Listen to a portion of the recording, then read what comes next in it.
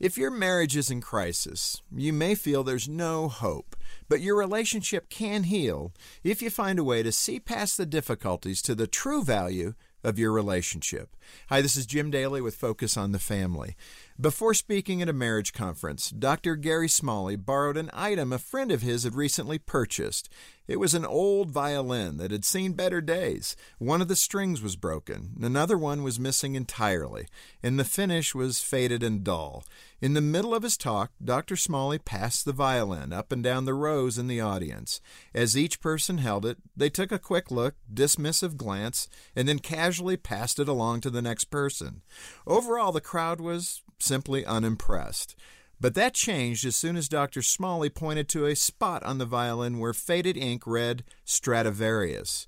Oohs and ahs immediately swept through the crowd. They realized they hadn't been holding a worn-out violin someone had picked up for a few bucks at a garage sale. It was actually a rare and finely crafted instrument from the 17th century worth several $100,000.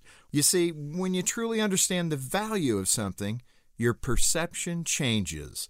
So if your marriage seems worn out from the dirt and the grime of conflict, it can be restored as you look past today's struggle to find the deeper treasure beneath.